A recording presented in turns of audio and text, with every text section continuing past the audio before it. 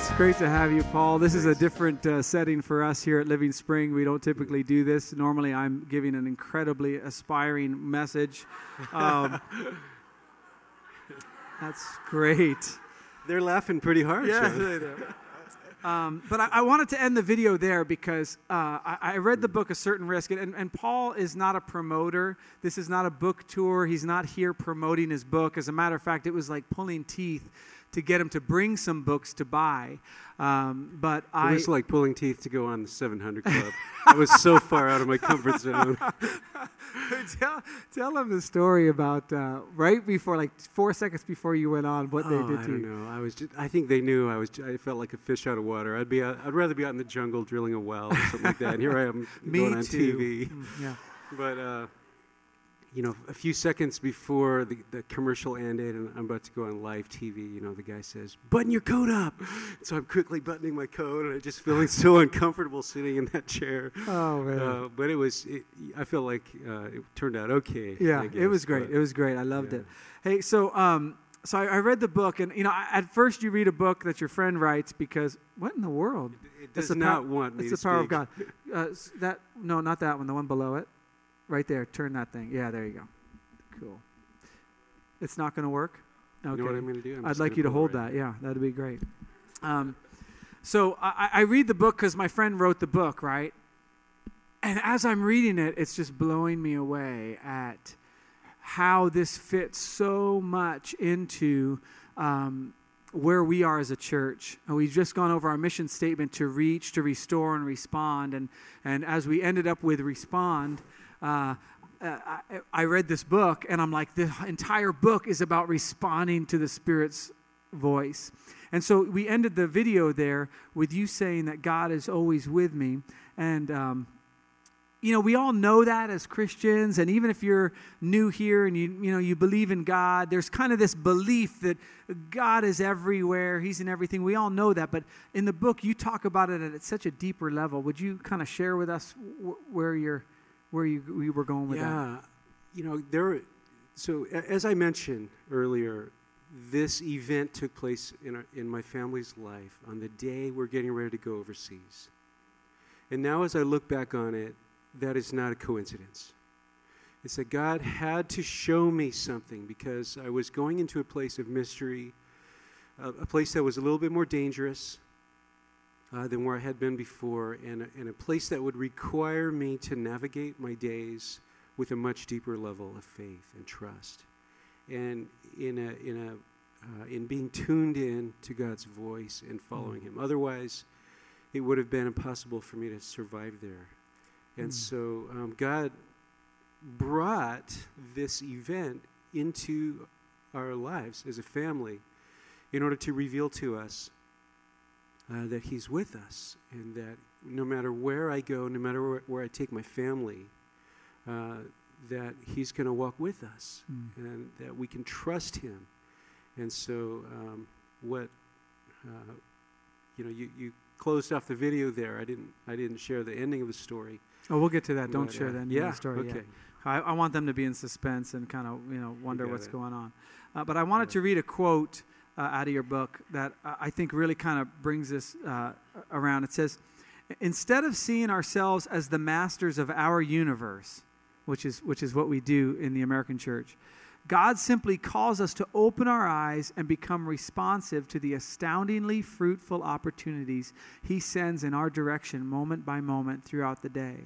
And that's really what the book is about daily. I mean, we kind of went through this series called 1 Month to Live, but if I were to rename the book, it'd be like 1 Day to Live. I mean, you really articulate very well how we can look in our day and like have our eyes open moment by moment, that you really expect God to speak to you, don't you? I do. And I wrote this book in the context or the understanding that a lot of us in our generation, in Western Christianity as it's expressed today, we sort of have this mentality that God did all these amazing things a long time ago. He created the world. He was involved in all these amazing stories that we read about in the scriptures, and He was there leading Abraham and guiding him. He was there with Daniel in the lion's den, protecting him. He was there for David, strengthening him and helping him, battle against a giant.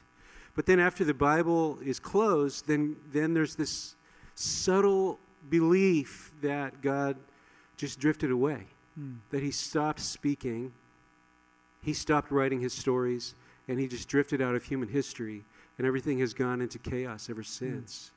And God had been awakening my heart to the realization that God is not only intimately involved in moving in human history, but at a deeply intimate and personal level, God invites me into this journey of faith where I'm listening to his voice and walking with him, and where every day I get the chance to rise up in celebration, in anticipation, knowing that God has something that he's leading me into, and he's simply just calling me to step to the edge. It's awesome. You wrote here, I love it, kind of going along those same lines. We ourselves have become the Creator's dwelling places.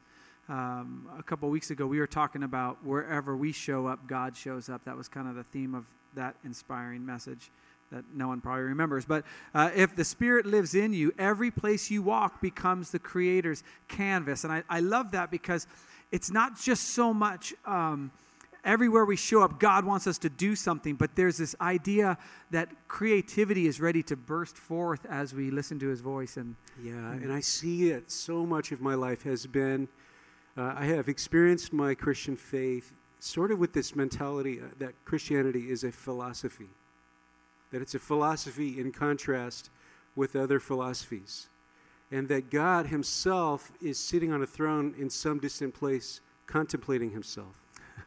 And I have just awakened into a deeper understanding that God is the creator, and that he never has ceased being the creator.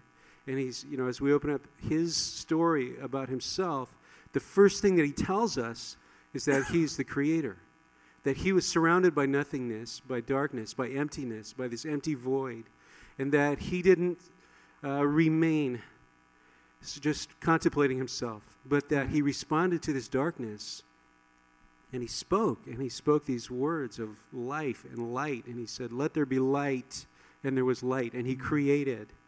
And then God not only created for 6 days and then rested, but that he began his work again on the 8th day, and that God is creating and breathing his life and beauty into the world and into our hearts, and bringing redemption and hope and his love through us into the world around us. So it's this idea of sort of reawakening into God as an artist that has guided, a lot of what I've written in the book here. Yeah, it's so cool. There's one more that goes along with that. Sorry.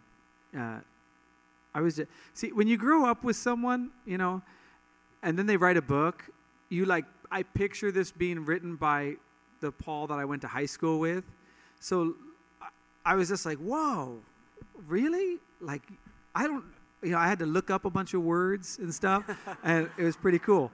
Our days are filled with hidden opportunities to play on the edge where God's grace touches the world's face. Let me before I comment on that a little bit, if you want to text questions to Paul, we have a number that'll show up pretty soon there. You go ahead and text that. We have someone filtering those texts, so if you're trying to be funny and you're like, he didn't ask why, did John get a new haircut?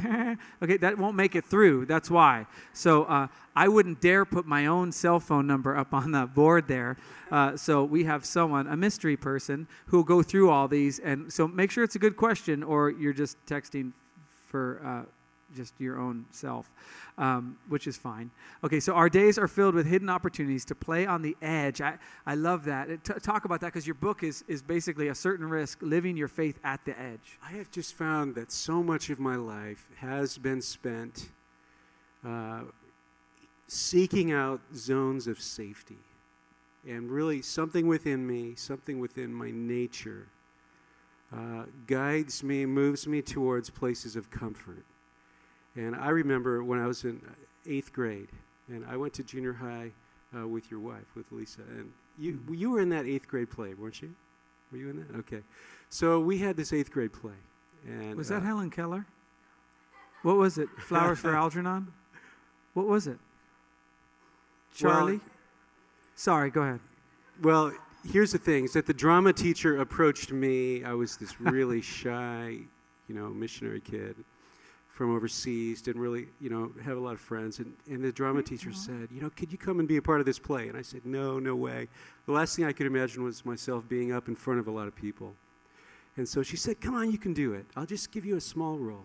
And so I went, I showed up at the drama practice, and she said, okay, this is all you have to do. You just got to take this ladder, carry it onto the stage, climb up, pretend like you're changing a light bulb, say 2 lines only. Then you climb down, carry the ladder off, and then that's it. So I said, okay, I think I can do that. So that night I went home, and my soul was just filled with terror. Right? I was terrified of this drama. And I just started, I stayed awake all night long, just imagining the ladder falling, me falling off the ladder, forgetting my lines. Anyways, after several weeks of that anxiety, I went back to this drama teacher and said, I'm sorry, I cannot be in the play. She said, oh, I'm so sorry, Paul, we'll find somebody else to do it, no problem. Well, here's the point, is that a few weeks later, I was the only person in the 8th grade who was not part of that play. And I went to the play, and the auditorium was dark, and I sat in the back row. And all my friends were up on the stage creating this amazing work of art. And the play was so funny, and everybody was laughing. It was so enjoyable. And I was sitting back there, and as a 13-year-old, I was having a conversation with God. And I said, my heart just cried out to God, and I said, Lord, here I am. All my friends are up there creating this work of art together, but I am sitting here because of my fear. And I said, Lord, if ever again you give me a chance to do something, I don't want my fear to prevent me from stepping into something that you're calling me to. And I said, from this point forward, no matter how far it takes me out of my comfort zone, I'm going to do it anyway. I'm going to take that risk. And that image to me has shaped how I understand faith. And that faith is like this edge. It's like standing on the edge of this cliff. And we, with all of our hearts, we want to shrink back. We want to stand as far away from this edge as possible. But that God relentlessly beckons us. He woos us. He calls us to the edge. And then he says, jump, trust me. Try something. I'm calling you to try something new, to step into something a little bit dangerous. But we just don't know in that moment if we can trust God or not. And I've just found over and over again that when I take that jump, that God is there. He's ready to catch me and carry me to a higher place. And so this whole book is sort of centered around this image of coming to this edge and then trusting God, living by faith, and then experiencing the adventures that God calls us into when we step off that cliff. Yeah, trust that's really great. And you're and in the book, is reading. But by the way, don't buy the book if you want to just have a nice read. I mean, I ripped out most of the pages I didn't like, and it's very small now because it's extremely challenging and extremely convicting. And like I said, Paul didn't even want to bring his books, and I said, just bring the books, we'll sell them here. And he's like, and I just said, bring the books. But he was doing me a favor, actually, by coming, so I didn't have much leverage. But this idea of this life on the edge, this idea of taking risk, I mean, it totally is outside of our American culture. I mean, we want comfort. We buy things for comfort. We retire in comfort. And it pervades, this idea of taking risk even pervades how you read the scriptures. And I want to read another thing about how you approach the scriptures. And what Paul was doing prior to this was he was writing about how when we see the Spirit of God move in the scriptures, it's rarely for comfort. And it's when the Spirit moves, somebody spoke, somebody acted, somebody did something, somebody risked something. That there was that faith wasn't just they understood something, they did something. And so here's what Paul writes about the scriptures that I love so much. I wrote this down. How do these portrayals, these are the portrayals of people in faith, compare with casual musings over the Bible from a safe distance? Kind of how we read our Bible sometimes, or how I read mine. Alive, active, penetrating, dividing, judging, bearing fruit in all the cosmos, creating, increasing life, overcoming, working, racing forward. Now listen, I love this. I separated it back there. It's not separated in the book. The Logos is not a handbook. Man, that is awesome. The Word of God is not a handbook. The Logos is the power of God spoken from His mouth and transforming His own dreams into a living reality. I mean, what a way to read your Bible. Oh, I know. And these words, alive, and all these words here that I'm picking out are actually how the Bible itself describes the Logos, the Word of God. So for myself, too, I am just, coming to a realization every day that this amazing book, which God has entrusted to us, is meant to be so much more than simply studied from an arm's length. It's meant to be so much more than read or understood intellectually, but it's actually meant to portray for us a life of living your faith at the edge, a life that is walking in the Spirit. And, as we read of, we can open up this book and read of a little boy named Samuel who was lying asleep in his room and heard the voice of God speaking to him. And God said, Samuel, right? And so Samuel didn't understand. He didn't know what this voice was. And so he went out to Eli, and finally after the third time, Eli said, just say, speak, Lord, for your servant is listening. And as I read that, it's not just a story for my entertainment. It's a story that's inviting me into the realization that God speaks to us, that God speaks to children, and that He is moving. And this is what God does. It's not just what God did 2,000 years ago, but it's what God does now, that He whispers into the hearts of children and then gives us, as adults, the chance to simply interpret that voice that God is speaking into their hearts. Yeah, that's so cool. There's a story in the book about Paul's daughter, Katie, and I think I actually wrote down it's on page 180. And it's really cool because there was an earthquake. Well, why don't you share the story about the earthquake and when you came home, what happened? Yeah, my daughter was 9 years old at the time. There was an earthquake that shook a community of cities and towns about 3 or 4 hours drive from us. And thousands of homes were just leveled by that. And so I began immediately working with several leaders of other organizations in order to form a response to that. And so I was on the phone. We were making plans to bring in blankets and food, rice, water, and get it on a bus and bring it out there as quickly as we could to these people. And my daughter, Katie, was standing there listening to me on the phone. And as soon as I hung up the phone, she said, Daddy, you know I'm going with you, right? And I said, I guess you are. So Katie keeps a suitcase in her room at all times where she puts anything that she doesn't really need or use, and just in case she has a chance to give it to the poor. And so that's the kind of heart that she has. And so she came with us, and we drove to this area. She was the first one to jump off the bus, and she went out, 9 years old. She organized an art time, and she handed out crayons and colored pencils and paper, and just invited these other children to draw what they had experienced in this earthquake. And she just was, sharing God's love with these children, and she was up front. And so 4 days of that, I just, even though we were totally exhausted, I was so proud of the way that my daughter had just been alive, and even to the point of exhaustion, that she had stepped out of her comfort zone, and that we experienced this adventure of serving God and loving others together as father and daughter. Yeah. And I just, even as I was coming home from that trip, it dawned on me, I sort of caught this picture about how our daddy, our Father in heaven, celebrates the chance when we rise up and say, God, I'm coming with you. Yeah, so cool. You're going to respond to people's needs. You're going to respond to the cries of the human soul. You're doing things all over the world. You're doing things in my community, in my church.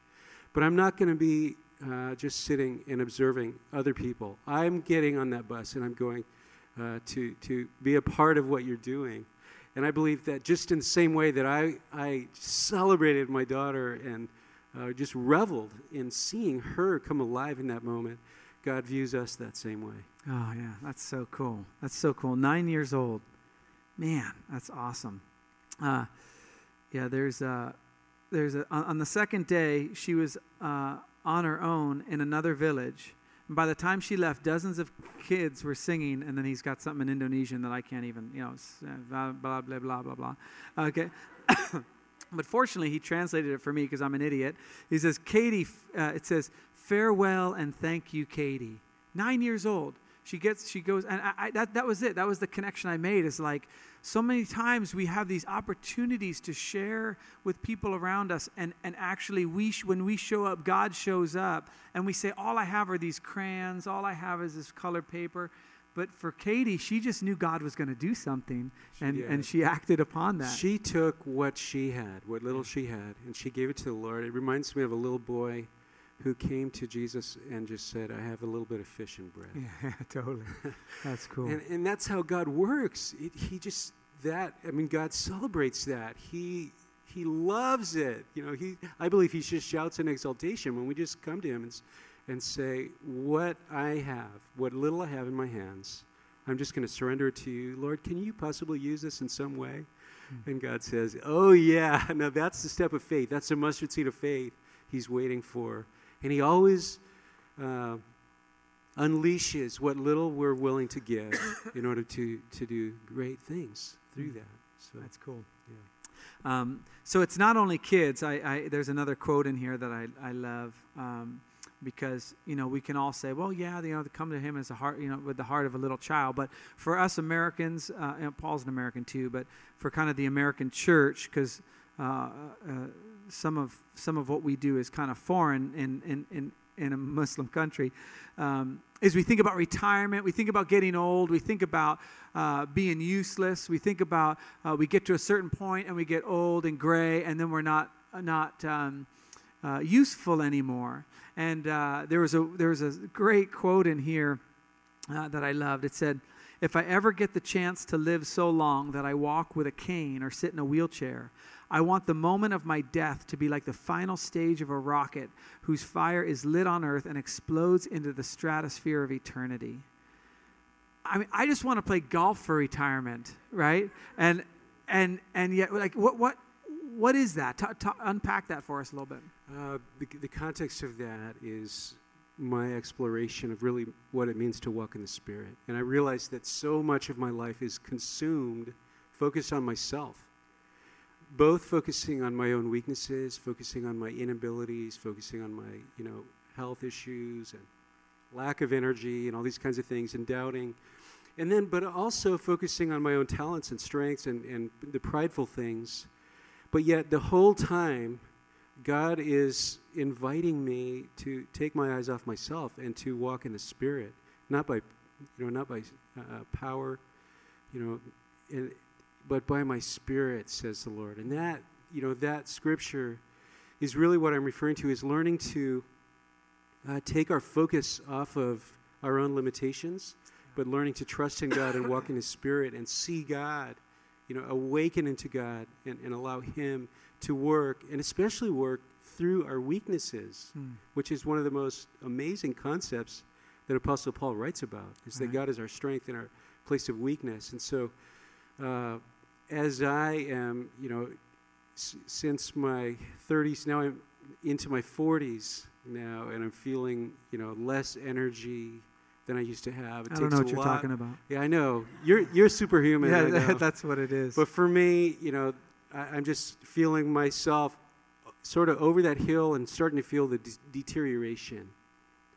And I guess you could call that a little bit of a midlife crisis, that I've been through. But God's response to my midlife crisis is to remind me that for the rest of my life, even though my physical strengths will deteriorate, that I have the chance, the opportunity to rise and soar in the power of the Spirit. Amen. And that as my physical body deteriorates, the power of the Spirit of God will continue to increase in my life. And so aging for me is actually an opportunity. Oh, that's awesome. It's something that God brings into my future in order to reveal his glory in my life. That's cool. Hey, so we've been getting some texts, and a lot of them are about, what happened to Josiah. So why don't you go ahead and finish that story, because it's just a phenomenal story. So we left off in the video where you kind of felt God's presence, and you knew that God was with you wherever you went. There was, and again, the lady who was doing the interview was trying to get me to explain this moment. It's so hard for me to articulate. I try in the book to do the best I can, but that doesn't do it justice. But I did experience God's presence and had some sort of a vision, and so came up out of that. My brother was still trying to breathe oxygen in Josiah's lungs. Firefighters burst through the door, and they immediately went to work. They saw the severity of the situation, and they called for an airlift. And so just minutes later, I was on a helicopter with my son and some firefighters flying over the city of Los Angeles towards Children's Hospital. And as the helicopter came down on the roof of Children's Hospital, these firefighters leaped off of the helicopter even before it touched down. And they sprinted at full speed, ran into the emergency room, and doctors went to work to try to save his life. And after several hours, the leading physician came out to meet with my wife and I, and he said, we've been trying to restore him, but here's the situation. They said, if we were to take the respirator off of him, he would die immediately. He wouldn't breathe. He's not breathing on his own. And we've done scans on his brain, and we found no response. And he said, the chances of his survival are remote. He said it would take divine intervention, and those are the words he used. It would take divine intervention for him to live. But then he said, even if he does live, he's going to have permanent brain damage. And so, so of course, Cindy and I were devastated by this. But God was soon to show up in that situation. And he showed up through his body, through the church. And people began praying. People began leaving their workplaces and coming to Children's Hospital in response to our moment of desperation. And John, you were part of that day. You came to be with me and my family that day, and many others came. Over 100 people came to the hospital and stood around in the waiting room and held hands in circles and began praying. And that prayer on behalf of our son never stopped. It just kept going all day long. Some people brought food. One person offered for us to stay at their apartment, which was nearby. And the pastors and elders of our church went into that emergency room, and they laid hands on Josiah and prayed for him. And one of them felt his little toe moving. And God began to stir life within him. And several hours later, he opened his eyes and looked around and wondered why all these people were standing around him. And the next day, he was released by that same doctor who told us it would require divine intervention. And he said, he's totally restored. He's healthy. Can't find anything else wrong with him. Isn't that awesome?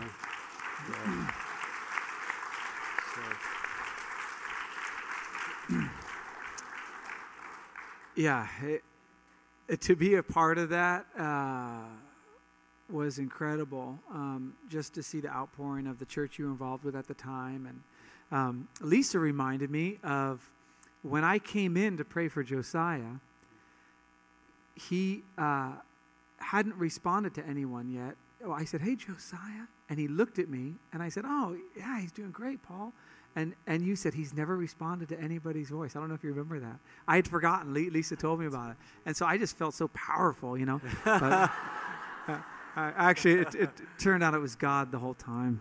Okay, no, but here's the thing, and here's what I want us to understand, because this is so vitally important. It's so critical that we get this.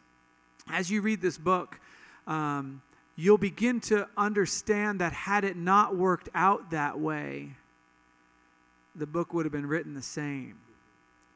And I mean, am I right? Absolutely. And the point of this event was not at all to say that if you have enough faith, God's going to heal your child. I just simply don't believe that.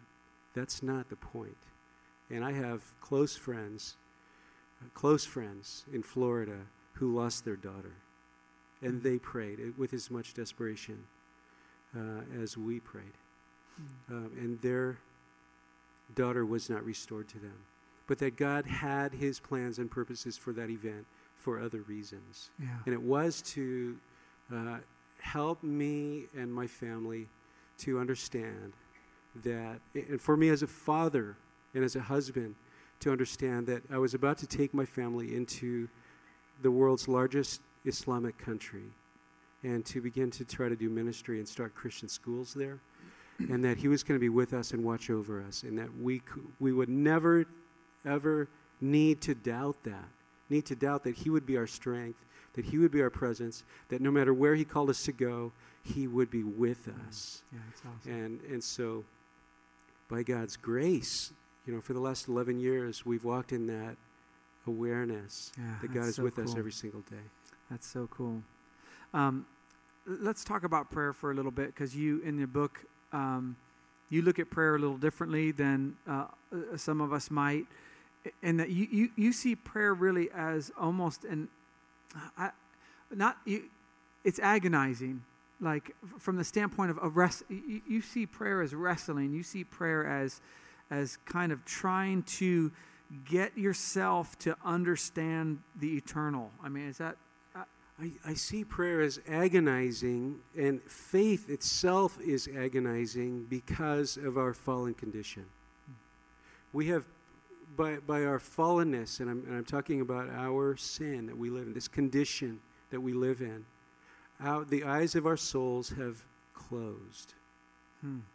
They have been closed, and our vision has been limited to what we can touch and taste and see with our physical eyes. And anything beyond that, we are blind. And this was a major issue that Jesus had with people. He said, you can see, but you're blind. He called people whose eyes could see blind. And Jesus said, blessed are the pure in heart, for they will see God. And so prayer is agonizing, because prayer is wrenching ourselves up out of this cave, this mud that we're drowning in, that simply has this awareness of such limited, almost claustrophobic ways that we just cannot see or understand what God is doing. And prayer is this moment when we wrench ourselves up out of that and say, God, open my eyes. And we sort of climb out of this quicksand and breathe for a moment. Just, it's in that prayer that we rise up and we breathe just this oxygen in.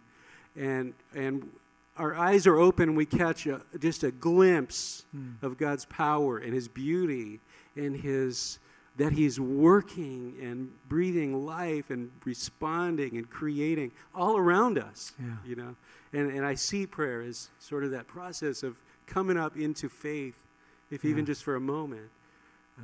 It's just so different than Lord, bless my day, help me get the promotion, help me to do that. I mean, there's a sense of, Lord, let me see with your eyes, let me hear with your ears, and this is a prayer that I know you pray with your family at breakfast every morning, but let me hear with my ears, let me see with my eyes, let me experience with my heart kind of the brokenness. And the other kind of theme throughout the book that I wanted to touch on real quick, it really is an amazing book, I'm not kidding, is this idea of God as an artist, God as a creator. And that within each of us, we are an artist, we are a creator. And so for some of us, even while I say that, they think, well, I can't draw, I can't paint, I can't sing, I can't do all this stuff. But in your book, you kind of give an idea that our own dreams and kind of like everything around us, when we make a casserole, when we solve an equation, when we do all these things, it's just kind of that idea of God just kind of birthing this creativity within us. You know, the person that I introduced this idea with in this book is my grandmother, who you knew. Yeah. And I show awesome. How, you know, here she was in her 80s, and she'd never sung in the church choir. She'd never been in a drama. She'd never lifted a paintbrush. You know, you just wouldn't call her an artist. But then I just say she is a creative prodigy. And why was she a creative prodigy? It's because she somehow found this ability to take the raw materials of her life, in which what really involved a lot of pain and suffering. You know, her husband my grandfather died of cancer, left her alone with 4 little boys, and she somehow took that pain and created a work of art out of her life. And regardless of all that she had been through, and I could go on and on and on about the pain and suffering that she had been through, but she didn't respond with despair. She took this raw material of her life that God had brought before her, and she created hope. And everywhere she went, everywhere, without fail, in my experience, she was a voice of hope to the world around her. She was so loving and caring. And hundreds of people's lives were touched by her. And so I'm sort of redefining creativity in this book. And this idea that there are these select few artists, and they're the ones who have been entrusted with this creative gift. And everybody else has to just sort of stand on the sidelines of creativity and be disconnected from God, who breathes beauty and inspires us to create these works of art in the world around us. I'm just trying to shatter that way of thinking, and that all of us are created to have an effect of God's beauty and love and hope in the world around us in some unique and beautiful way. Yeah. One of the stories I love in the book, and I'd love for you to share it right now, is this idea that we all, God has birthed in us these dreams, these hopes and dreams that we have that kind of are in line with His Spirit. Again, it's not like a health and wealth thing. It's just about how God has moved us to dream big dreams in the Spirit. If my life were completely sold out to Jesus, what would it look like? And for us in the U.S., dreams and visions and all that are kind of, you kind of look at them with suspect. But in Indonesia, dreams are common, and God actually ministers to people through their dreams who might not even know God. Share the story about the waiter. That I like. I had 2 friends arrive from the States. They're just coming out to Indonesia for a few weeks. And I picked them up at the airport, and we went to the hotel. We were going to stay that night. And we're sitting there in the restaurant, and the waiter came and said, "Can I bring you something to drink?" And so we ordered some lemonade. And then my friend Jim said to the waiter, "Get yourself one too and come sit down with us." And so the waiter was a little bit surprised, and he said, "Okay." And so he came, he sat down, we had 4 drinks. And so I asked him this question: could you share with us your dreams? Which is a question I love to ask people. Do your Indonesian thing with that, because somebody asked, "Can he speak in Indonesian?" So tolong membagikan mimpian Anda dengan kami. Okay, so don't. Got it. To share. Yeah. No, I got it. I'm actually fluent in Indonesian. Okay, so you failed Spanish, didn't you? Pretty close. Yeah. Okay. Good. Yeah. Pretty close. Who would have known? Okay. Good. Yeah. So this man said, he thought he heard me say, "Share with me about your dream," which is almost exactly the same word, just like in English, dreams. And so he looked at me with a startled expression. "How did you know about my dream?" Again, God was working even in your bad translation. There was this moment of silence, and he said, "Okay, I'll share with you my dream." And he went on to tell us about how he was the youngest of 7 brothers, raised in a Muslim family, and how one night he was sound asleep and he had a dream. And in this dream, a man appeared to him. This man was wearing a dazzling white garment, and he identified himself as Isa. And Isa is the Arabic word for Jesus.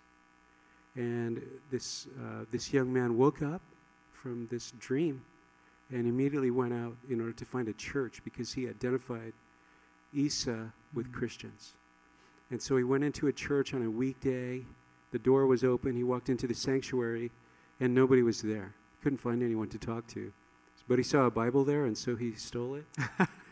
And which is perfectly acceptable, by the way. Yeah. And he brought it home, and he snuck it into his bedroom and read it from cover to cover, secretly, so his family didn't see. And he was so stirred, so confronted by what he read in this book, that he went back to that church and did track down the pastor and was in the process of being discipled by this pastor. And that's when my friends and I engaged in this conversation with him. But here's the amazing thing, John, is it's not just him. This is happening with hundreds of people in our city. My friend Mike, a close friend of mine, in fact, he has several stories in this book and encouraged me to write this book. He has planted a church simply by asking people to share with him about if they've ever had a dream in which Isa has appeared. And his experience talking with men, whether it be farmers or taxi drivers, people that he encounters on the street, restaurant owners, about 1 in every 4 say yes. Yeah. And he started a church simply from the people that have said yes to that. Yeah. Yeah, it's just amazing. I mean, God really is on the move all over the world, isn't he? And that's where this idea, this framework of thinking that says God did all these amazing things thousands of years ago, and then he sort of shut off his story and then went to sleep. And ever since, the end of Revelation, the church has been in chaos, trying to figure out like sheep without a shepherd, right? It's totally false. That's a lie from Satan. God is working now, doing his miracles, writing his stories now in this moment as much as he ever did in the past. And we live in that. That's faith, is trusting that, believing that, and then just saying, God, I want to be part of the stories you're writing in my life today. Oh, amen. Amen. That is awesome. Great job. Great text questions, by the way. I hope I tried to embed them into where we were going, and so I hope you got that. I wanted to share just a couple of ways, because after you hear something like this and you think, well, I want to go change the world, and you should. There are a couple of ways you can do that. One of the things we've done is, we weren't kidding around, inside your bulletin, I put in 5 of those little handouts. And maybe for some of you who are scared to death to invite someone to church, and to be honest, I don't even care if you invite them to this church. Just get them to some church that preaches the word. But just that risk of going, you know what, I'm gonna jump on the bus of what God's doing. And you just say, hey, and that's why we have a door. That program is where all the chairs will be gone. There'll be curtains that kind of come in and give different stations. It's from 6 to 9. You can come in and stay as long or as short as you want. But it's a great place to invite someone and just say, look, it's a place to connect with God. It's very, it's awesome. The experience is awesome. But that's on that card. And so maybe for you, that's a risk. For you, it might be something else. Without that, it might be going to a neighbor. It might be talking to that person. It might be saying to somebody, look, can I pray for you right now over what you're going through? Another way we have a way for you to stretch yourself, and the reason Paul and I are, and I'm sorry we're going over a little bit this morning, but that's okay. The reason Paul and I are here, sitting up here right now, we both agree, in very, very large part, is because we had somebody in high school mentor us. And his name was Calvin, and if the Lord wills, we'll be playing golf with him on Tuesday. But looks a lot older than he did when we were kids. Okay, so he looked at us like, "Oh my gosh, I'm so old." I don't know why he'd say that, but I thought I looked the same as I did in high school. But I mean, this. And the thing is, and this is why it's so important to read this book, is because you get to the end and you feel like, you know what, I can do something for God. I don't have to have it all figured out. And so we have a table in the back for our youth ministry. And our youth ministry is going through phenomenal change. It's going through growth. And we need leaders. And so, and you say, I'm too old. you are that like Paul was saying, that is just a lie. I mean, that's just a lie. Well, one of the stories in the book, I don't mean to monopolize your time, but it is my church. But one of the stories in the book is about this 85-year-old man that Paul would come to listen to stories. Who would pray over him in the spirit, and just it was just awesome. If you're 85 years old and you love Jesus and you have a heart for the youth, join the youth ministry. You don't have to ride the roller coasters and stuff. I don't, but and this man Calvin that you're just referring to. Yeah. John and I were 15, 16 years old in his Bible study. And so Wednesday night? Yeah, we just he would show up and all of us. And so Calvin would try to teach us this Bible study, and he would pray. And as he was praying, he was the only person in the room with his eyes closed. And the rest of us were throwing things and making noises and clowning around. Yeah. And he had no idea that his love for us was just totally affecting us in a way that we would never, ever forget. Yeah. And in our lives, we're profoundly influenced by him, and he wouldn't have known it at that time. No way. As a matter of fact, he didn't. We went out to coffee with him the other day, and he was talking about the first thing that the youth did was a bowling night, and that he was responsible for us. And I'm telling you,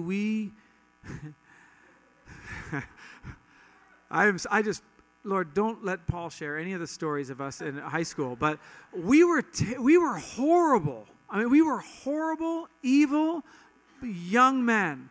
And so we went out to go bowling, and he was telling us a story that he remembers.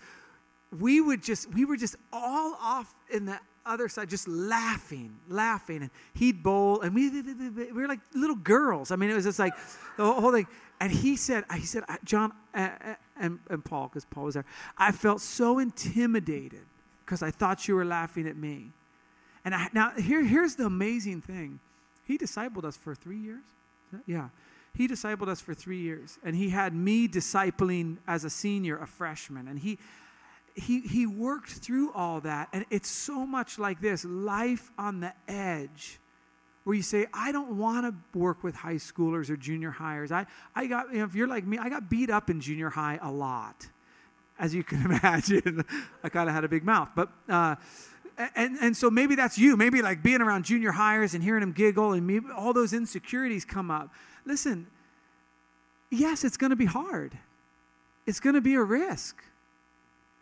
A certain risk, if I might. But it's going to be risky. There's going to be times you're going to go home and go, why in the world am I doing this? They're so stupid. They don't pay attention. They're, back in my day, we were, all that kind of stuff. And the Lord wants to just go, isn't it awesome?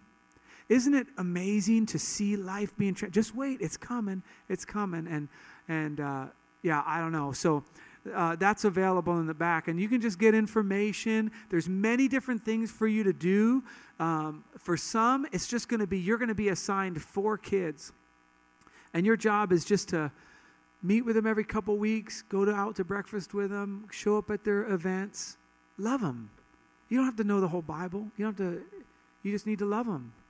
And I just want to read one last thing real quick, because this is just, it goes along with it, and then we're going to end, and you can kill me later for being over time, but this goes right along with it. If I can find that thing on eternity in Microsoft. Here it is. Yeah, I think I found it here. Sorry. Oh, yeah. Yeah, he's talking about this guy who is a eye surgeon and in Afghanistan. And when the war broke out with the Russians, was that war? Okay. When the war broke out with the Russians, everybody was fleeing.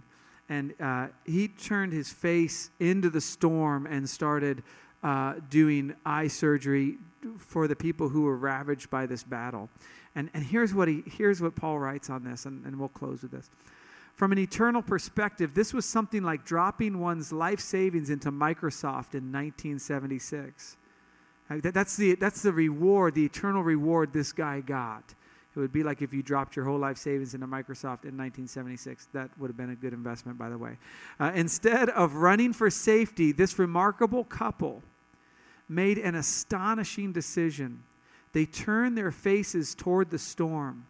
By faith, they stepped forward into a certain risk.